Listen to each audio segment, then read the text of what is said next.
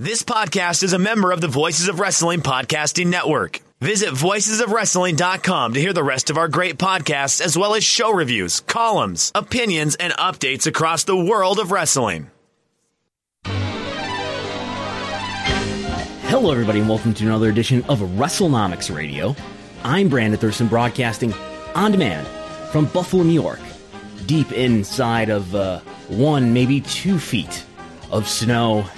It is Sunday, February 21st, 2021, and we have some things to go over today, some details that I've learned from the Net Promoter Score study, some things that we've learned about the demographics and maybe the preferences of the wrestling audience, an update on the WWE employee raises and promotions, a stock bonus now going to WWE employees, an update on viewership still to come, the WWE Network, the rights being acquired by Peacock and migrating over on March 18th.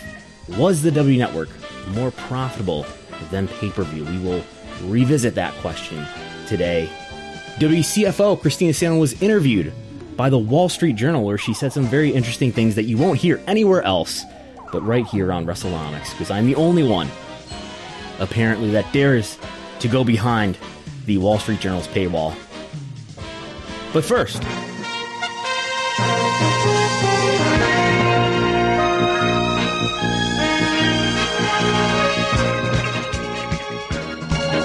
get your notebooks out at patreon.com/WrestleNomics. If you have access, as we go through all the news and notes and the viewership, first of all, at least tentatively, I have made some tables. I've done some magic in the magic spreadsheet, the wrestling viewership spreadsheet 2.0 that all patrons have access to. I've taken basically the non-news cable average, and I've lined that up, the monthly year-over-year changes for the last 3 months, and line that up against the 5 wrestling programs that we look at regularly here, so that we can make some sense out of what these trends in viewership mean, because it's very confusing and I think often misleading to just look at the numbers and not look at them in the proper context. So what I'm trying to establish is a proper context and an informative context to look at these numbers in, rather than just rattling off some numbers. So you may know that WWE SmackDown and WWE Raw, excuse me, I was not pronouncing the initials correctly for the last few minutes. WWE SmackDown and WWE Raw sort of live in their own stratosphere, where they do around 2 million. Raw's been doing a little bit under 2 million viewers lately. And then AEW Dynamite and WWE NXT live in another stratosphere below that, where they do between 600,000 and 800 or 900,000 viewers, even in the case of AEW. And then Impact does a couple tiers really below that, doing somewhere in the neighborhood of 150 to 200,000 viewers. So that's the lay of the land. But what are the trends compared to the general trends of cable? And here it is. Who's overperforming and who's underperforming versus the trends of cable in general? And now I can tell you with some definitiveness, is that a word? That who's overperforming are just about everybody is doing better than cable overall, for the most part, with some exceptions. Impact, its trends are doing the best, actually, in 18 to 49. Impact is actually seeing year-over-year growth in 18 to 49 in the months of January and February, and they actually had a no-change month of December, that coinciding with the addition of AEW talent appearing on their program. So that looks to be, this is my speculation, but I can say with some confidence, I think, that the addition of AEW talent to Impact has been a real success for Impact. And Access, by the way, the network that Impact Wrestling airs on, which Access is owned by Anthem, which owns both Access and Impact. As best I can tell, Impact is the #1 show on Access. Nothing else, except for one instance of a concert, has appeared in the Showbuzz Daily Top 50. And programs for Access apparently have been able to show up in the Showbuzz Daily Top 50 since December, and I have not yet come across another Axis show.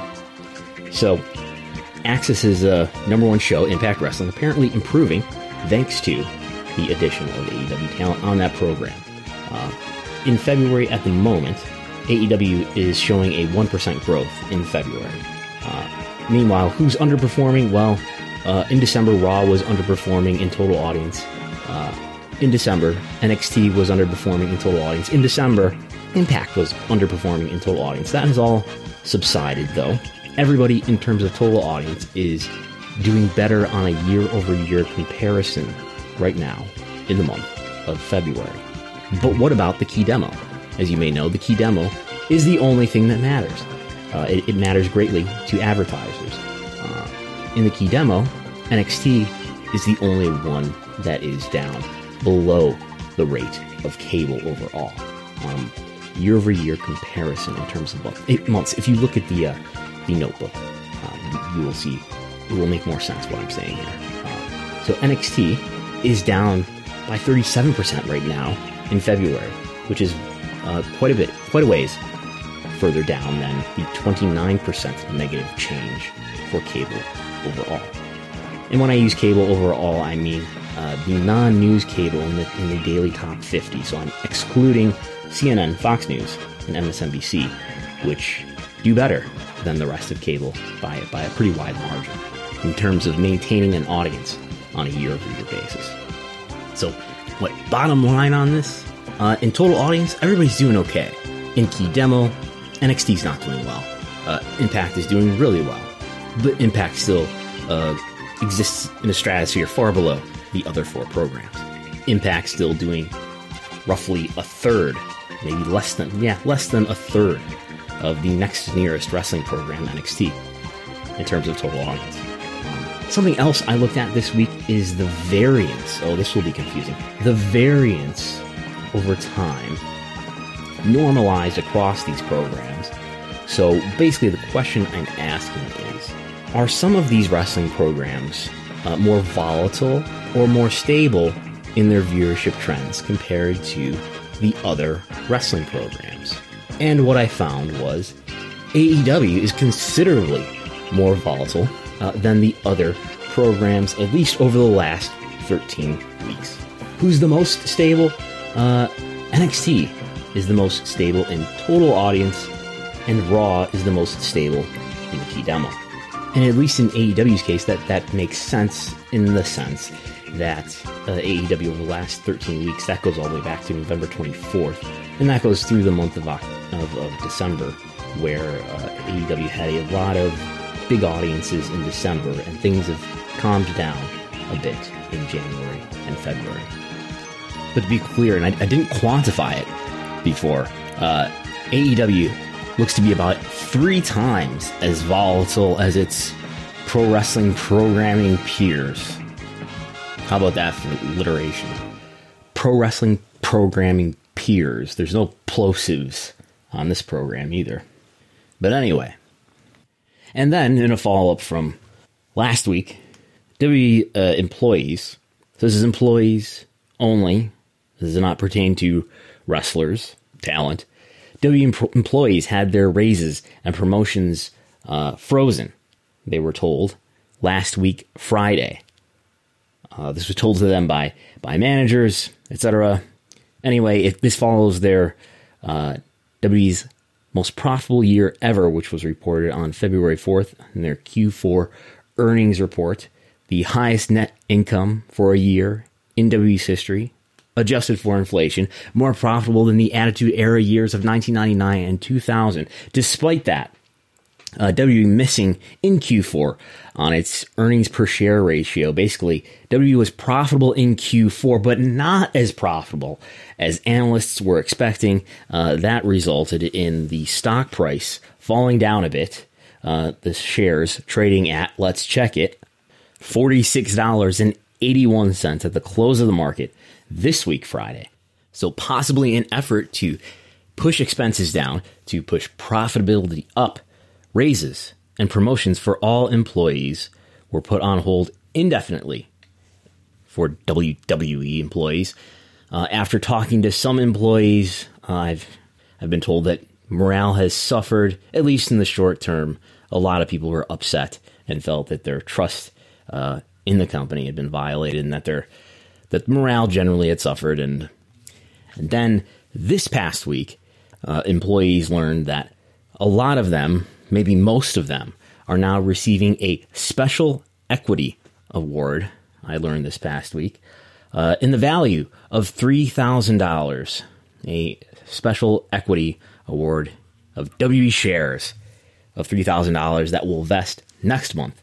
So it looks like there's some consolation. The company did not make it clear that the reason for this special equity award distributed widely to employees, they did not make it clear that that was because of the freezing of raises and salaries. But it certainly coincides with a lot of employees receiving the news and being upset about it. WB employees, a lot of them have taken on extra work since the pandemic, since a lot of employees were furloughed or laid off. Many taking on extra tasks. Said to be some taking on the work of 2 or 3 people. And a lot of workers, especially those who had worked on the road, at tapings, they've worked through a number of COVID outbreaks, working alongside many, as we've learned through various reports. There have been numerous COVID outbreaks and numerous people testing positive. And WB employees have worked through it all, and we're hoping to be rewarded. But that did not turn out to be the case. But WB has at least given them $3,000 worth of stock. And then this week on WrestleNomics.com, there's a new article looking over the Net Promoter Score study that I did, which is included in the Pro Wrestling Industry Report for 2020. This was the result of 500 valid responses that were found through a survey not distributed on social media organically, but distributed on social media by putting out a Facebook ad. But anyway, the results showed that Net Promoter Score, I think we've talked about this before on WrestleNomics Radio, the Net Promoter Score showed AEW scoring the highest with a 0.43. And all of the WWE programs scoring a positive score, New Japan positive, just barely, and then Ring of Honor and Impact Wrestling negative. But the point is, there's some new stuff I wrote about here as part of the Net Promoter Score article that is on WrestleNomics.com for everybody for free, ad-free as well. But there's some interesting demographic information that I was able to extract from the survey, I guess. First, the age of the respondents, the subjects, whatever, the age of these people who responded to the survey. Now, granted, this is being fed through the filter of Facebook. So maybe Facebook is skewing this one way or the other. If it's skewing it at all, one would think it's skewing older, I guess. Older people use Facebook, I've been told, and do not use other social media platforms as much.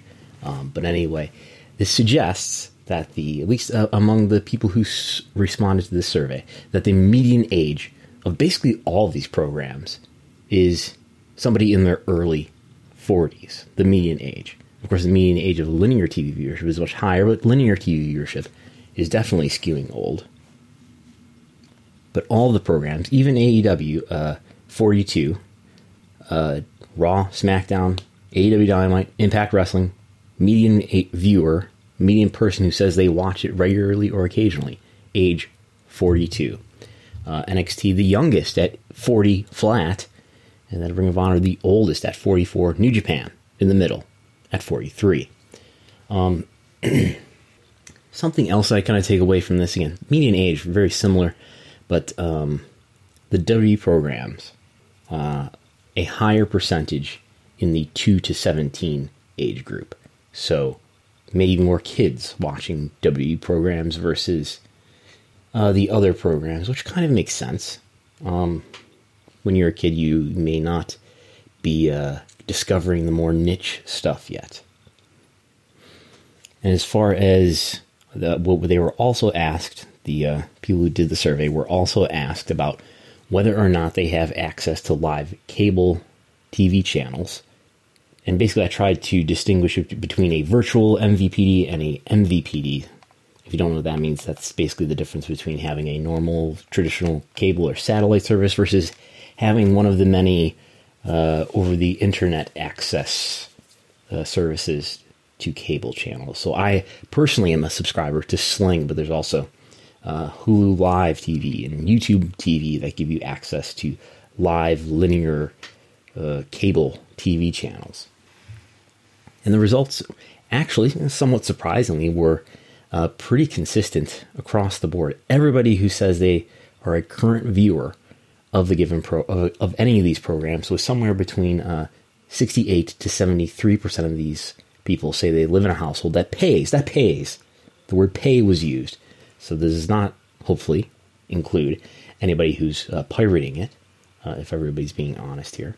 But actually, the program's viewers who were the least likely to live in a home with MVPD access or virtual MVPD access was SmackDown, which makes sense. And I'm narrowing this particular graph that I'm looking at by U.S. responses only, by the way. So, of course, Raw and SmackDown, the access is probably different across the world. But in the U.S., you don't need a cable subscription to watch SmackDown live. You can watch it over the air with an antenna. But even in the case of New Japan, which has no linear TV distribution right now, other than the Roku channel, which is through the internet, which anybody can have access to. You don't need a cable subscription to get the Roku channel. And the survey was distributed before that was happening anyway, in late December, early January. And even the people who say they watch New Japan regularly, 69% of them say they live in a home with traditional cable access, and a quarter of them have MVPD, virtual MVPD access. The point is, only 8% of people who say they watch New Japan say they have no access to cable, which is the same portion who said they were current viewers of AEW Dynamite. So that was a little surprising.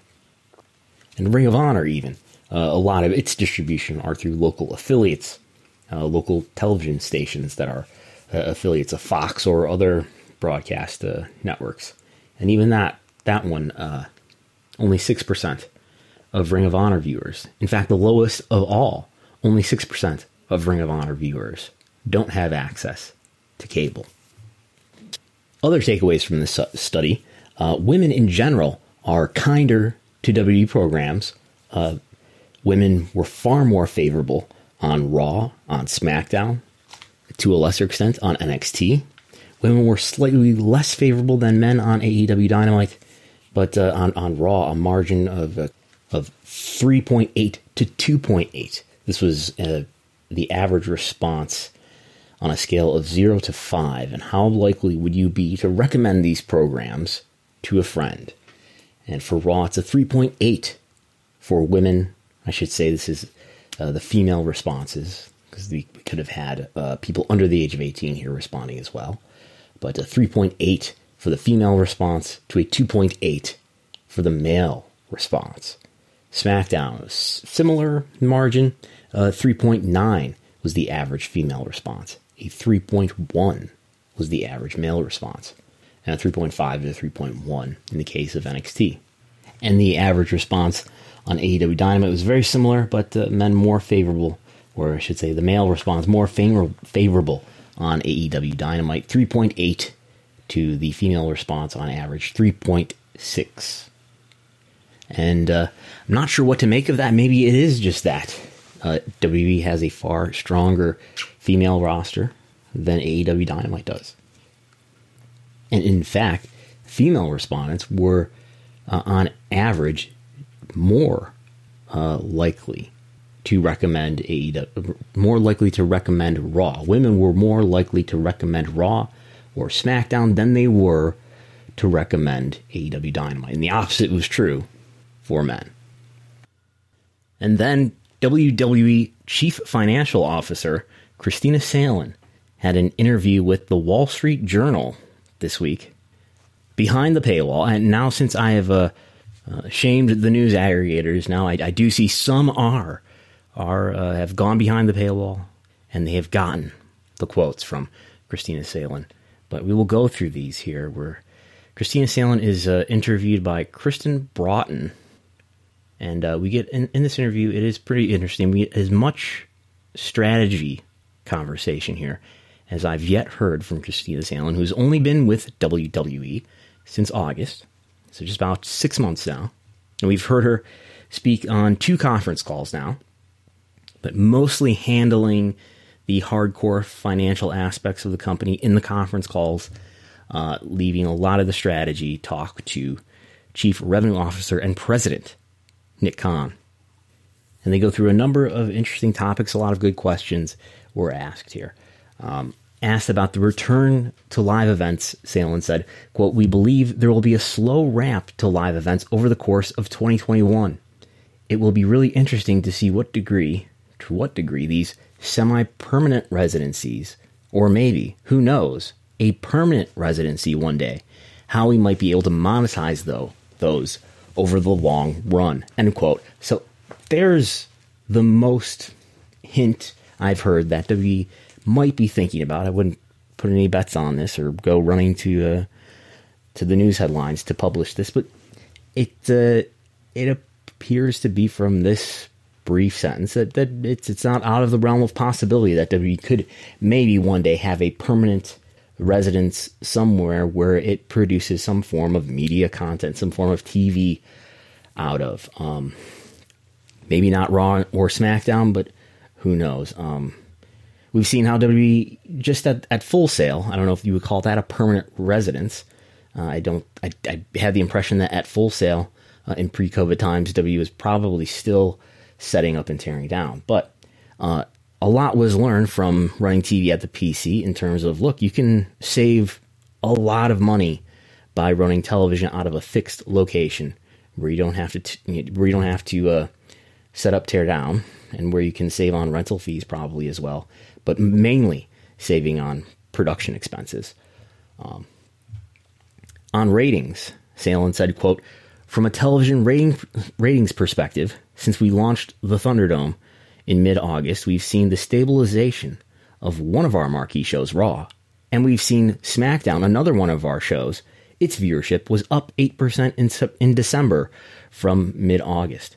In the fourth quarter, our digital views were up 25% from a year earlier." And that does, I'm not going to look it up, but that sounds close enough to the truth. WWE did stabilize. WWE Raw ratings and SmackDown ratings stabilized with the advent of the Thunderdome.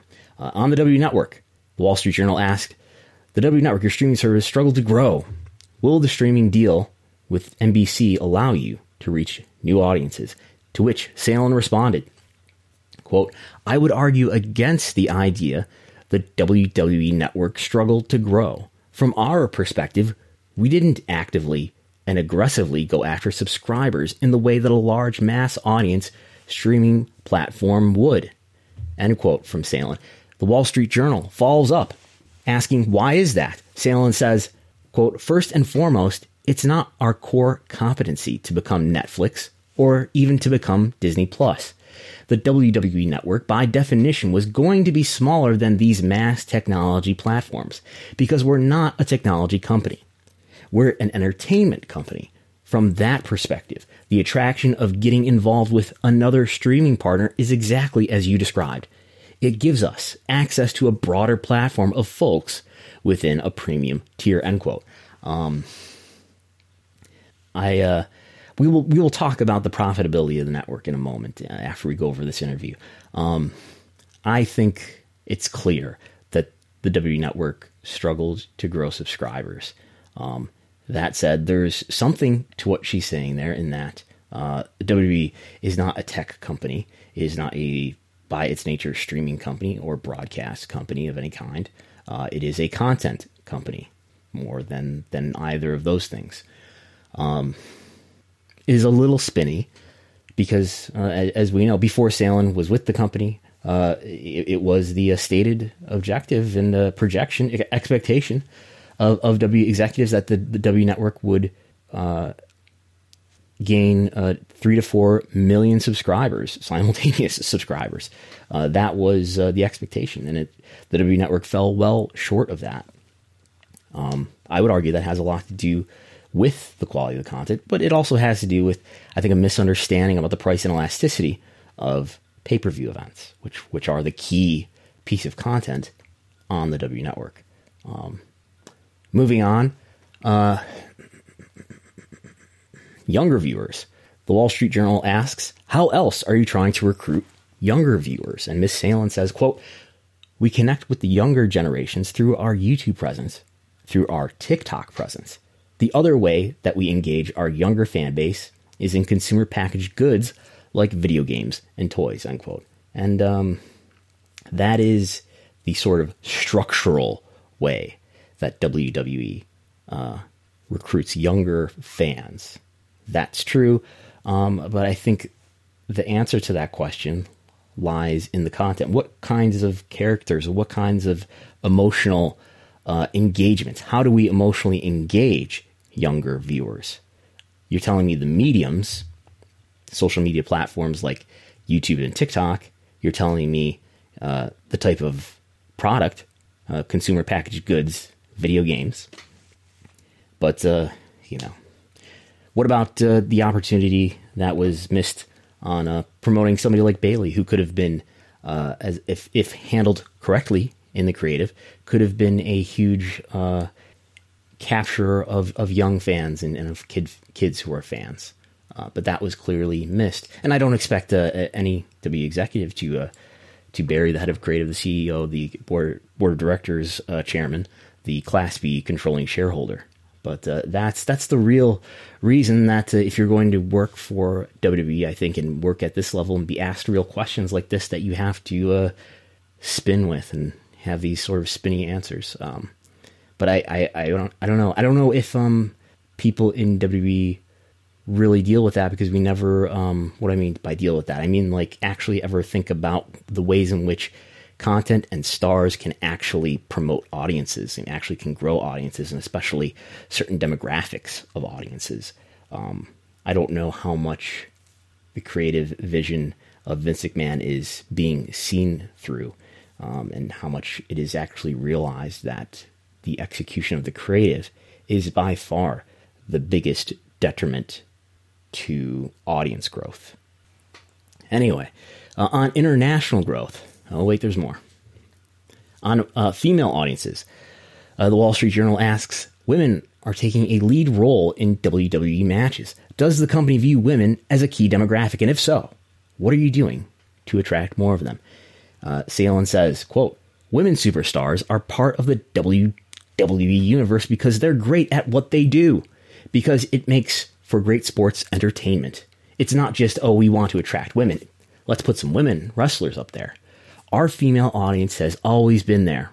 Our storylines, the classic good versus evil, is not something that's very gender specific. It's a misconception around the audience of WWE, and it's very evenly split. End quote. W audience is about 40% female, about 60% male. How does that compare to Impact or to AEW Dynamite? It is more female. The W audience has done a better job than other wrestling brands by proportion of capturing female fans. The Impact Wrestling audience in 18 to 49 is 24% of their total 18 to 49 audience. For Dynamite, it is 1/3 female of their 18 to 49 audience. Whereas with NXT, Raw, and SmackDown, it's somewhere between 36 and 40%, with SmackDown being the largest at 40%. But the Wall Street Journal follows up with the question, has WWE ever thought about confronting those misconceptions? And Salen says, quote, we've done a lot of work over the last 5 years with branded partners to attract brands to WWE, informing them, educating them. Hey, this is not what you think it is. Our audiences are large and mainstream and reflect the country. End quote. Well, there we're getting at the perception, the image generally of wrestling and of WWE. I think there's a few things to say the least, to talk about there. Over the last 5 years, WWE and to some extent NBC Universal have helped in helping WWE execute a campaign that has enhanced their relationship with other brands, other businesses, and that's helped WWE's ad rates, probably. We don't have really numbers about that, but I do believe that the ad rates for WWE have improved. And I believe WWE's done a lot in general to enhance its image, to enhance it as more of a mainstream family kind of product. Our audiences are large and mainstream and reflect the country. I think WWE's audience is, as we just mentioned, it is 40% female, at least the TV audiences, at least between the ages of 18 to 49. And I would imagine that's generally true. In terms of racial demographics, we know that WWE has a large African American audience, much larger than AEW's African American audience by proportion. So it's a diverse audience. As far as the perception of WWE, I think WWE has done a lot with its non-content to improve its relationship and its perception with other businesses. Meanwhile, its content, while it's become... In the hobby, it's not easy being a fan of ripping packs or repacks. We hype ourselves up thinking, maybe I can pull a Ken Griffey Jr. rookie card, but with zero transparency on available cards and hit rates, it's all just a shot in the dark. Until now.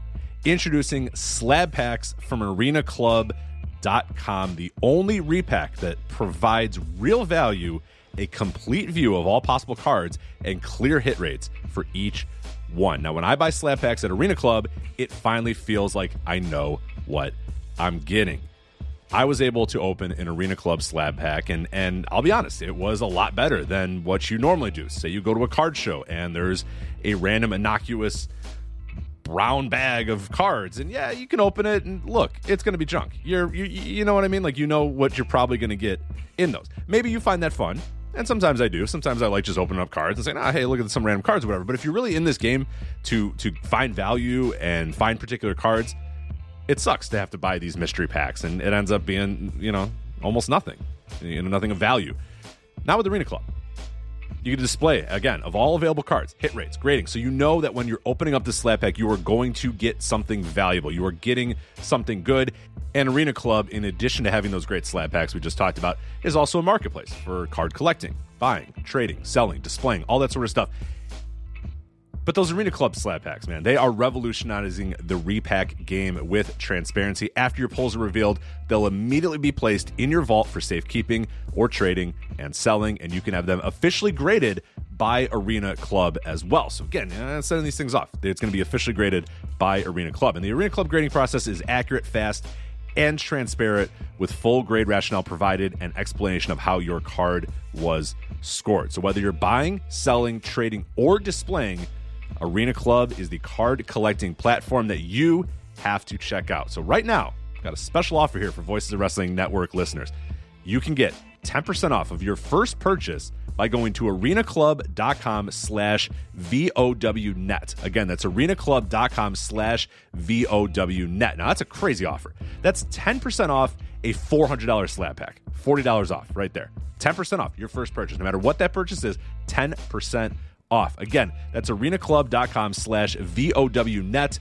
arenaclub.com/VOWnet for 10% off your first purchase on Arena Club.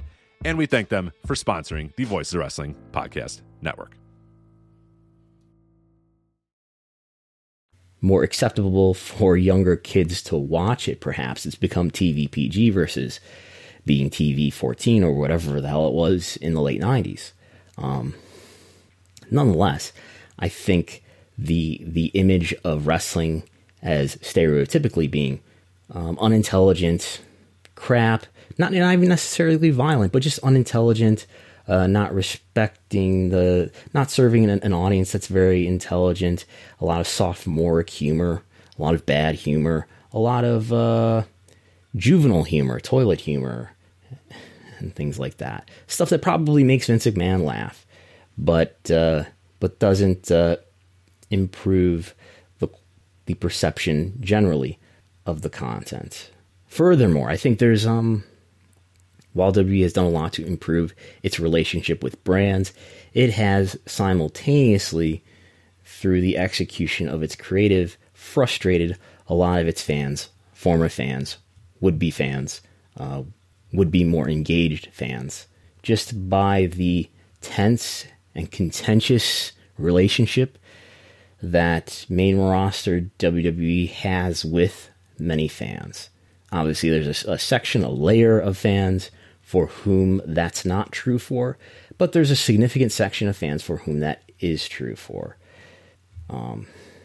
Mainly just around, I don't know, not lining up, not perceiving the baby faces, the people who are baby faces in the wrestling fans' eyes, to be baby faces in the narrative of the content, to put it too simply. Moving on to international growth.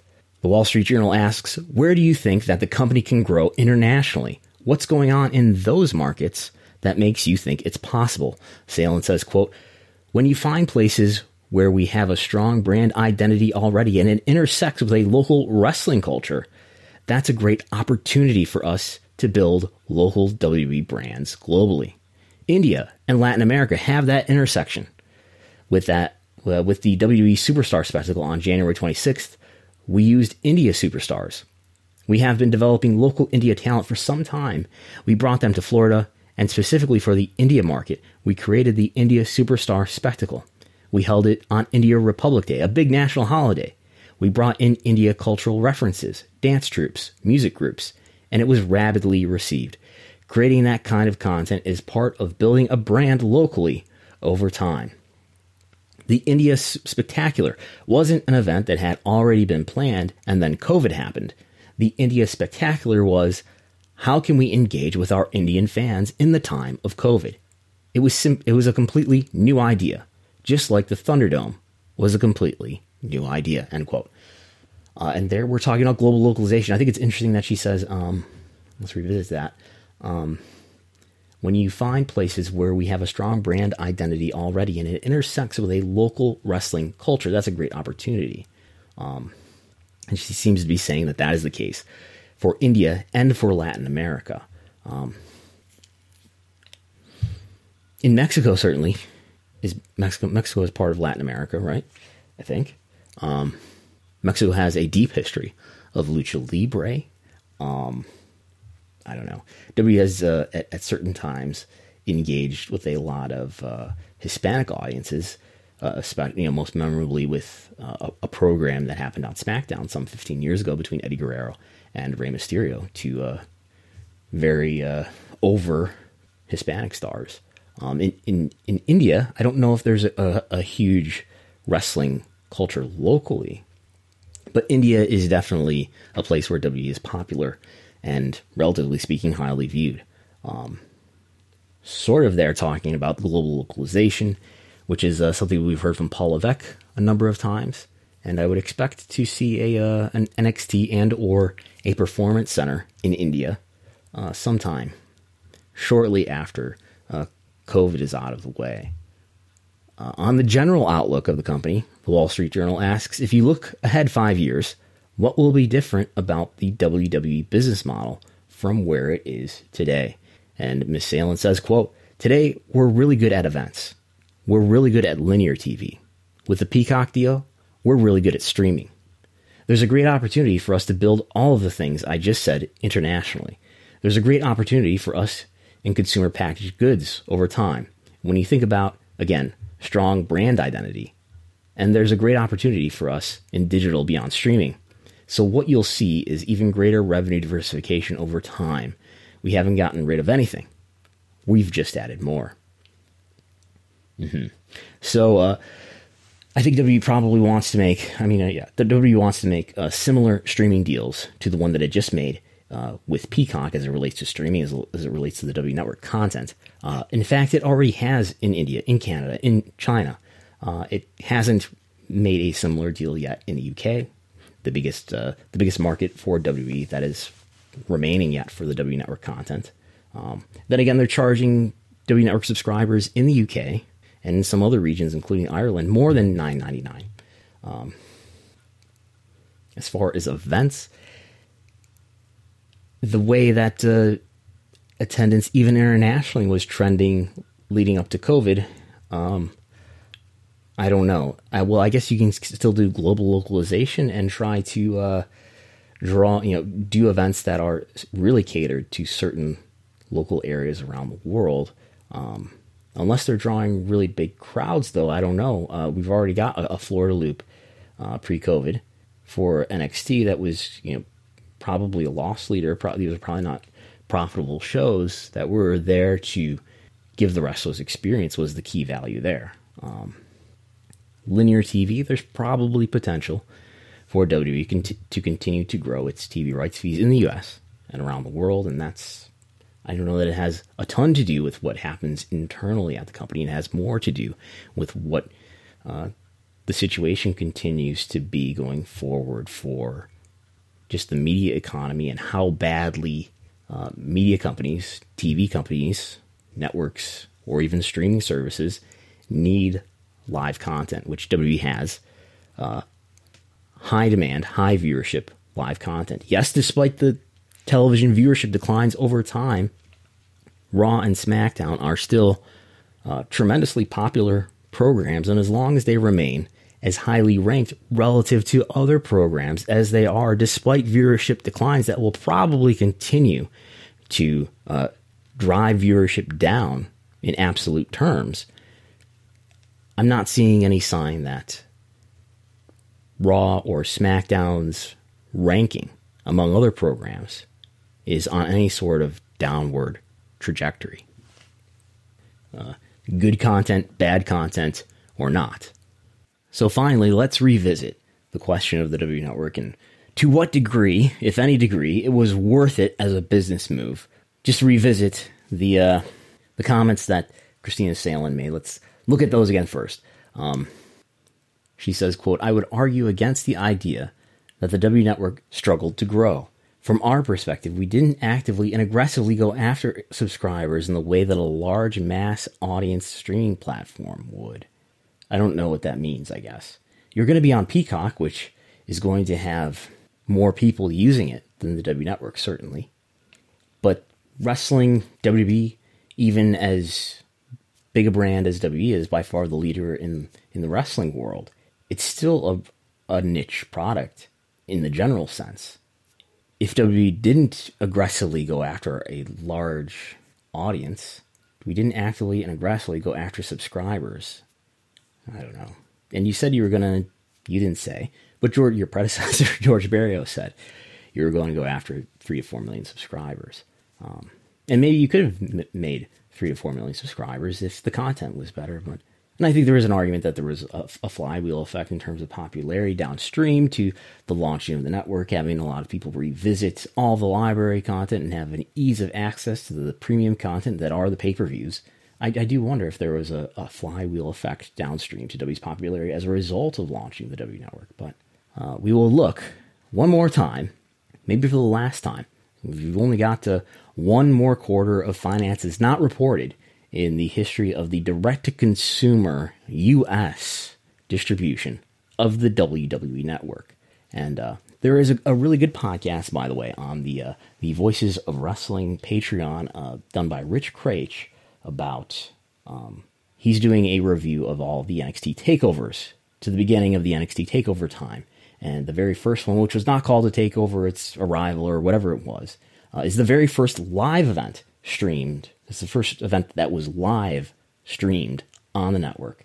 And he went over the whole history of sort of all the plans and various ideas and speculations going back to when the W Network was originally supposed to be an actual linear TV network, traditional TV network, which you can see how that would, if it was a premium channel like an HBO or a Showtime, you can see how that would be appealing to Vince or to WWE, in that you would circumvent, first of all, the pay-per-view split that you're probably unfavorably splitting with pay-per-view distributors, probably at a rate of 55% to them, 45% to yourself, roughly. And if you can just have a premium network, and then you can be the one to deal with the cable and satellite carriers, and you can work out your deals directly with them, and you don't have to worry about the splits that way. And you can sell carriage fees, and then on top of that, maybe some share of the premium fees for customers who want the premium network. But anyway, as we know, the WWE Network ended up being an over-the-top streaming service going direct to consumer for $9.99, a price, I'll just be opinionated here, a price that was, in hindsight, obviously far too low. A great deal for customers, great deal for wrestling fans, but a price that was obviously, in hindsight, way too low. Pay-per-view, historically, studying the history of pay-per-view and the history of pay-per-view pricing, the history of pay-per-view sales, has taught me that wrestling fans will pay a wide variety of prices. That you may offer them a wide variety of prices when it comes to pay-per-view, but that will not greatly affect the volume of your sales. Whether it was the in-your-house pay-per-views originally, the in-your-house pay-per-views in the mid-90s, being these sort of special in-between shorter length pay-per-views that were only $15 at first when the standard pay-per-views were $30. Those weren't a huge success, so WWE decided to just raise the price a little bit up to $20. And it didn't really diminish sales, and eventually all pay-per-views were $30, and that didn't really diminish sales. And eventually into the late 90s, yes, WWE got very popular. So it's hard to analyze and unpeel that. But over time, after the Attitude Era and after WWE began becoming less popular off of its peak, the pay-per-view price continued to rise all the way up to the point where it got to $60 to really where it still is today. You still will, after the migration to Peacock, be able to buy pay-per-views on traditional pay-per-view for $60 or something around that price point. And in all of that time, I'm not sure how much the changing of the price point really affected the volume of sales. When you're selling a pay-per-view, you're selling this is where wrestling used to be the old delivery method of hyping up events on television and then delivering the big premium product later. And pay-per-view is a hardcore product for the people who are passionate enough or, hyped up and sucked in enough about this product to pay for it. These are not the more casual people. And I'm not talking about whether or not you read about the wrestling news when I say casual here, but these are the people who are most into what you're selling.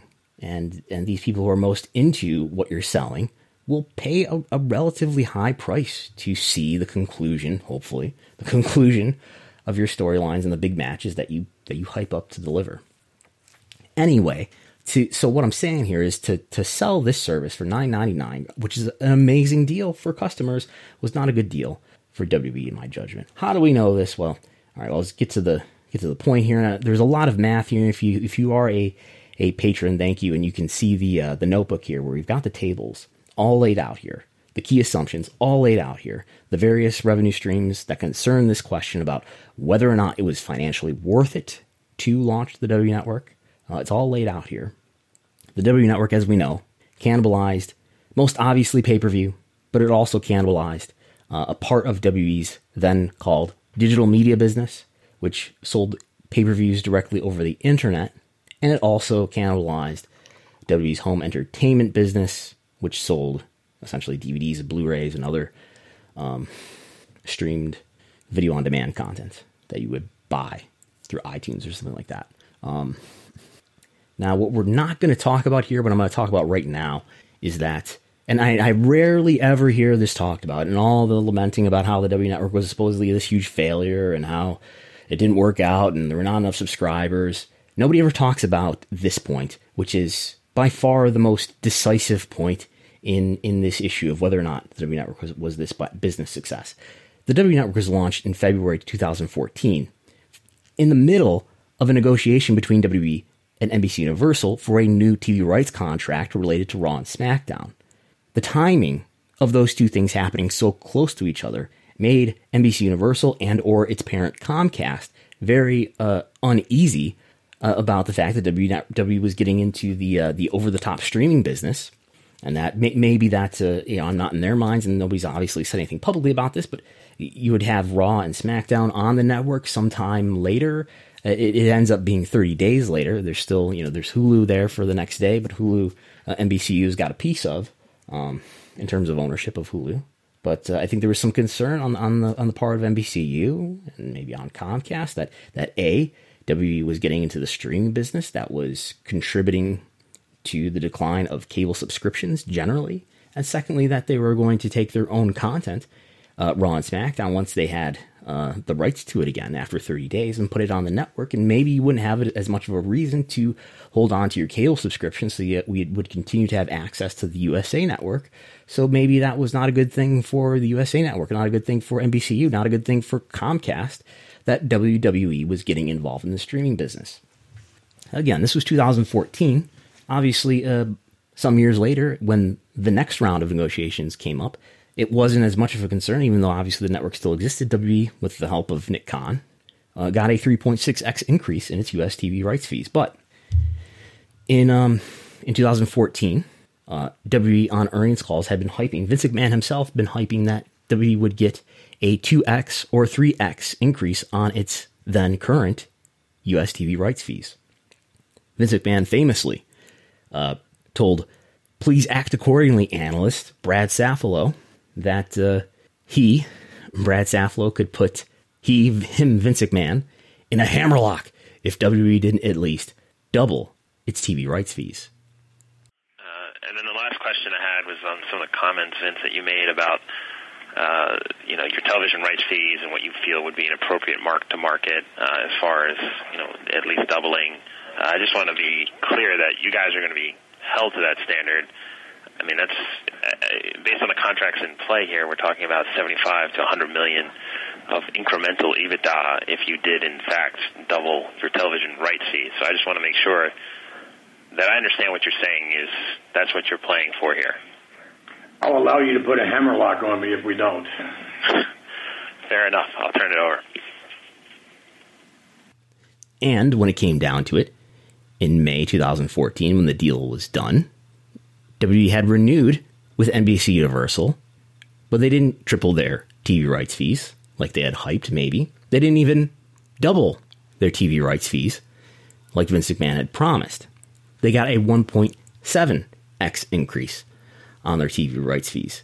So an increase, more revenue for WWE over time, making TV rights fees an increasing portion of WWE's overall revenue, something we're very familiar with today. An increase, more money, but that's a good thing, right? Well, the stock market was expecting, because of just the speculation and the nature of the growing of TV sports fees at the time, and the hype that WWE was contributing to, ran up the stock price because they were expecting a larger increase.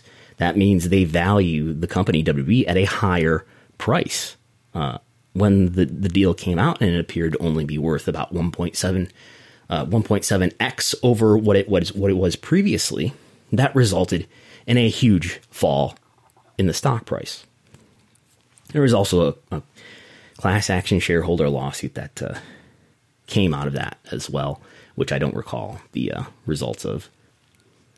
But anyway, the timing of the launch of the network cost WWE, I don't know, hundreds of millions of dollars. I'll look it up. How much did it cost WWE? It cost WWE. So let's talk about what WWE had in the first place. What was the value of the deal with NBC Universal from 2010, really late 2009 through late 2014. That deal was worth somewhere around $390 million. That's what they had in the first place that they were looking for an increase over. They ended up with a deal that was worth 1.7x that. So somewhere around $650 million, $660 million, somewhere in that range, somewhere around that number. So let's go $650 million is what they ended up with, a 5-year deal. Now, if they had doubled, they would have ended up with somewhere around $770 million.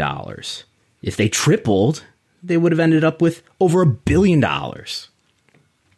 So just the timing of the WWE Network launch being so close to the negotiation of its biggest business deal, let alone TV deal, cost WB somewhere between $100 million, maybe as much as $500 million. So this question about, which is really what we're getting at, if I haven't made it clear, we're talking about, has WB brought in more profits today than it would have if it never launched the network in some alternate timeline? And I think the answer to that is you don't even need to look that deeply into the nature of pay-per-view and internet pay-per-view and home video to figure this out. The cost to WB and the damage to its ability to negotiate favorable TV rights fees makes this fairly easy to answer. Nobody ever talks about that. Everybody talks about the cannibalization of pay-per-view. This cost WB at a minimum $100 million over the course of 5 years. Now, maybe you want to say that, look, WB got a huge 3.6x increase in the following round 5 years later, and it did. That's true. And maybe it gets such a big increase at that time because it didn't get the big increase this time. You can muddy the waters there. So this is all hard to talk about in definitive terms, as many things in wrestling business are. But let's just put TV rights fees off to the side for the next few minutes here. And we'll just, let's assume that, WB, it's a zero sum for WB ultimately in the end with TV rights fees. Let's just assume that. And we'll look at the cannibalization of pay-per-view over time here. Profitability metric we're going to be looking at here is OIBDA. Operating income before depreciation and amortization. Somebody's got to write a song about that. Have they not already? And again, I don't want to recite a bunch of numbers that will make for bad audio. But you can see the tables and the graphs in the notebook if you're a patron. And I think we can talk about how pay-per-view, if we assume that pay-per-view would have performed for each year from 2013 to 2020 in the same way that it performed in the few years prior, then the OIBDA over those years would be about $451 million. The network is slightly more profitable over that time. I'm having to make some assumptions here and some estimates because WB is no longer, as of 2018, no longer breaks out OIBDA profitability for the W Network. But if we assume that the W Network was about as profitable, or it had a similar profit margin in the years 2018 to 2020, a similar margin as it had in 2017, that is a 34% profit margin, then the OIBDA from 2011, that's really what we're dealing with here, 2011, that's the beginning of the investment in the network, through 2020, 2011 to 2020, OIBDA for the W Network, I estimate to be around $462 million. $462 million. That's more than $451 million. That's more than, by about $10, $11 million. W Network is more profitable than pay-per-view over the same timeline in this estimated hypothetical. But there's other issues abound here. We assume that digital media stuff was cannibalized. Let's be gentle. Digital media was cannibalized, and let's assume that there would have been $4 million in additional OIBDA thanks to the selling of internet pay-per-view. And in an alternate timeline, we end up with $108 million on the digital media segment in OIBDA versus in the actual timeline, an estimated $81 million in digital media OIBDA. We have to estimate this again because WB changed its reporting methods after 2018, or after 2017, I should say. So there's a difference of about $27 million in favor of the alternate timeline, offsetting the entire $10 million that we made in incremental, that is additional OIBDA profits by converting to this network model. So that alone takes away the benefits, the financial benefits, at least on its face. There's other arguments we can make here, but that alone. And then home entertainment, physical media is a dying business. But there would have been some money to make there, I assume, an increase of $6 million if there had never been any network, an additional $6 million in OIBDA. If the network had never launched, W would have gotten an additional $6 million in OIBDA from home entertainment sales. Not much, but something. And this ends up with, in my estimate, if you accumulate all of these numbers over time, and we end up with a W network in our actual timeline that is down about $24 million from the alternate timeline where there is no WWE network. Now, that's not even including, you probably could have run a UFC Fight Pass-like service or expanded upon the Classics on-demand business that already existed when the plans for the network were really going into place. It's pretty clear that WWE is less profitable today because of the W Network than it would be otherwise. Even though the W Network alone in isolation is a more profitable business than pay-per-view. There are startup costs that were several $1 million. We're not even talking about the TV rights fee effect yet, but there was an internet pay-per-view business that was cannibalized. I think there was an opportunity to grow a UFC Fight Pass, a video on demand like business, to monetize the huge library that WWE has. And there's a few $1 million of incremental OIBDA to extract from continuing to have a home entertainment business. But there's that. Now you could argue that the W Network provided WWE with some data. I struggle to see a huge value there, but you could argue it.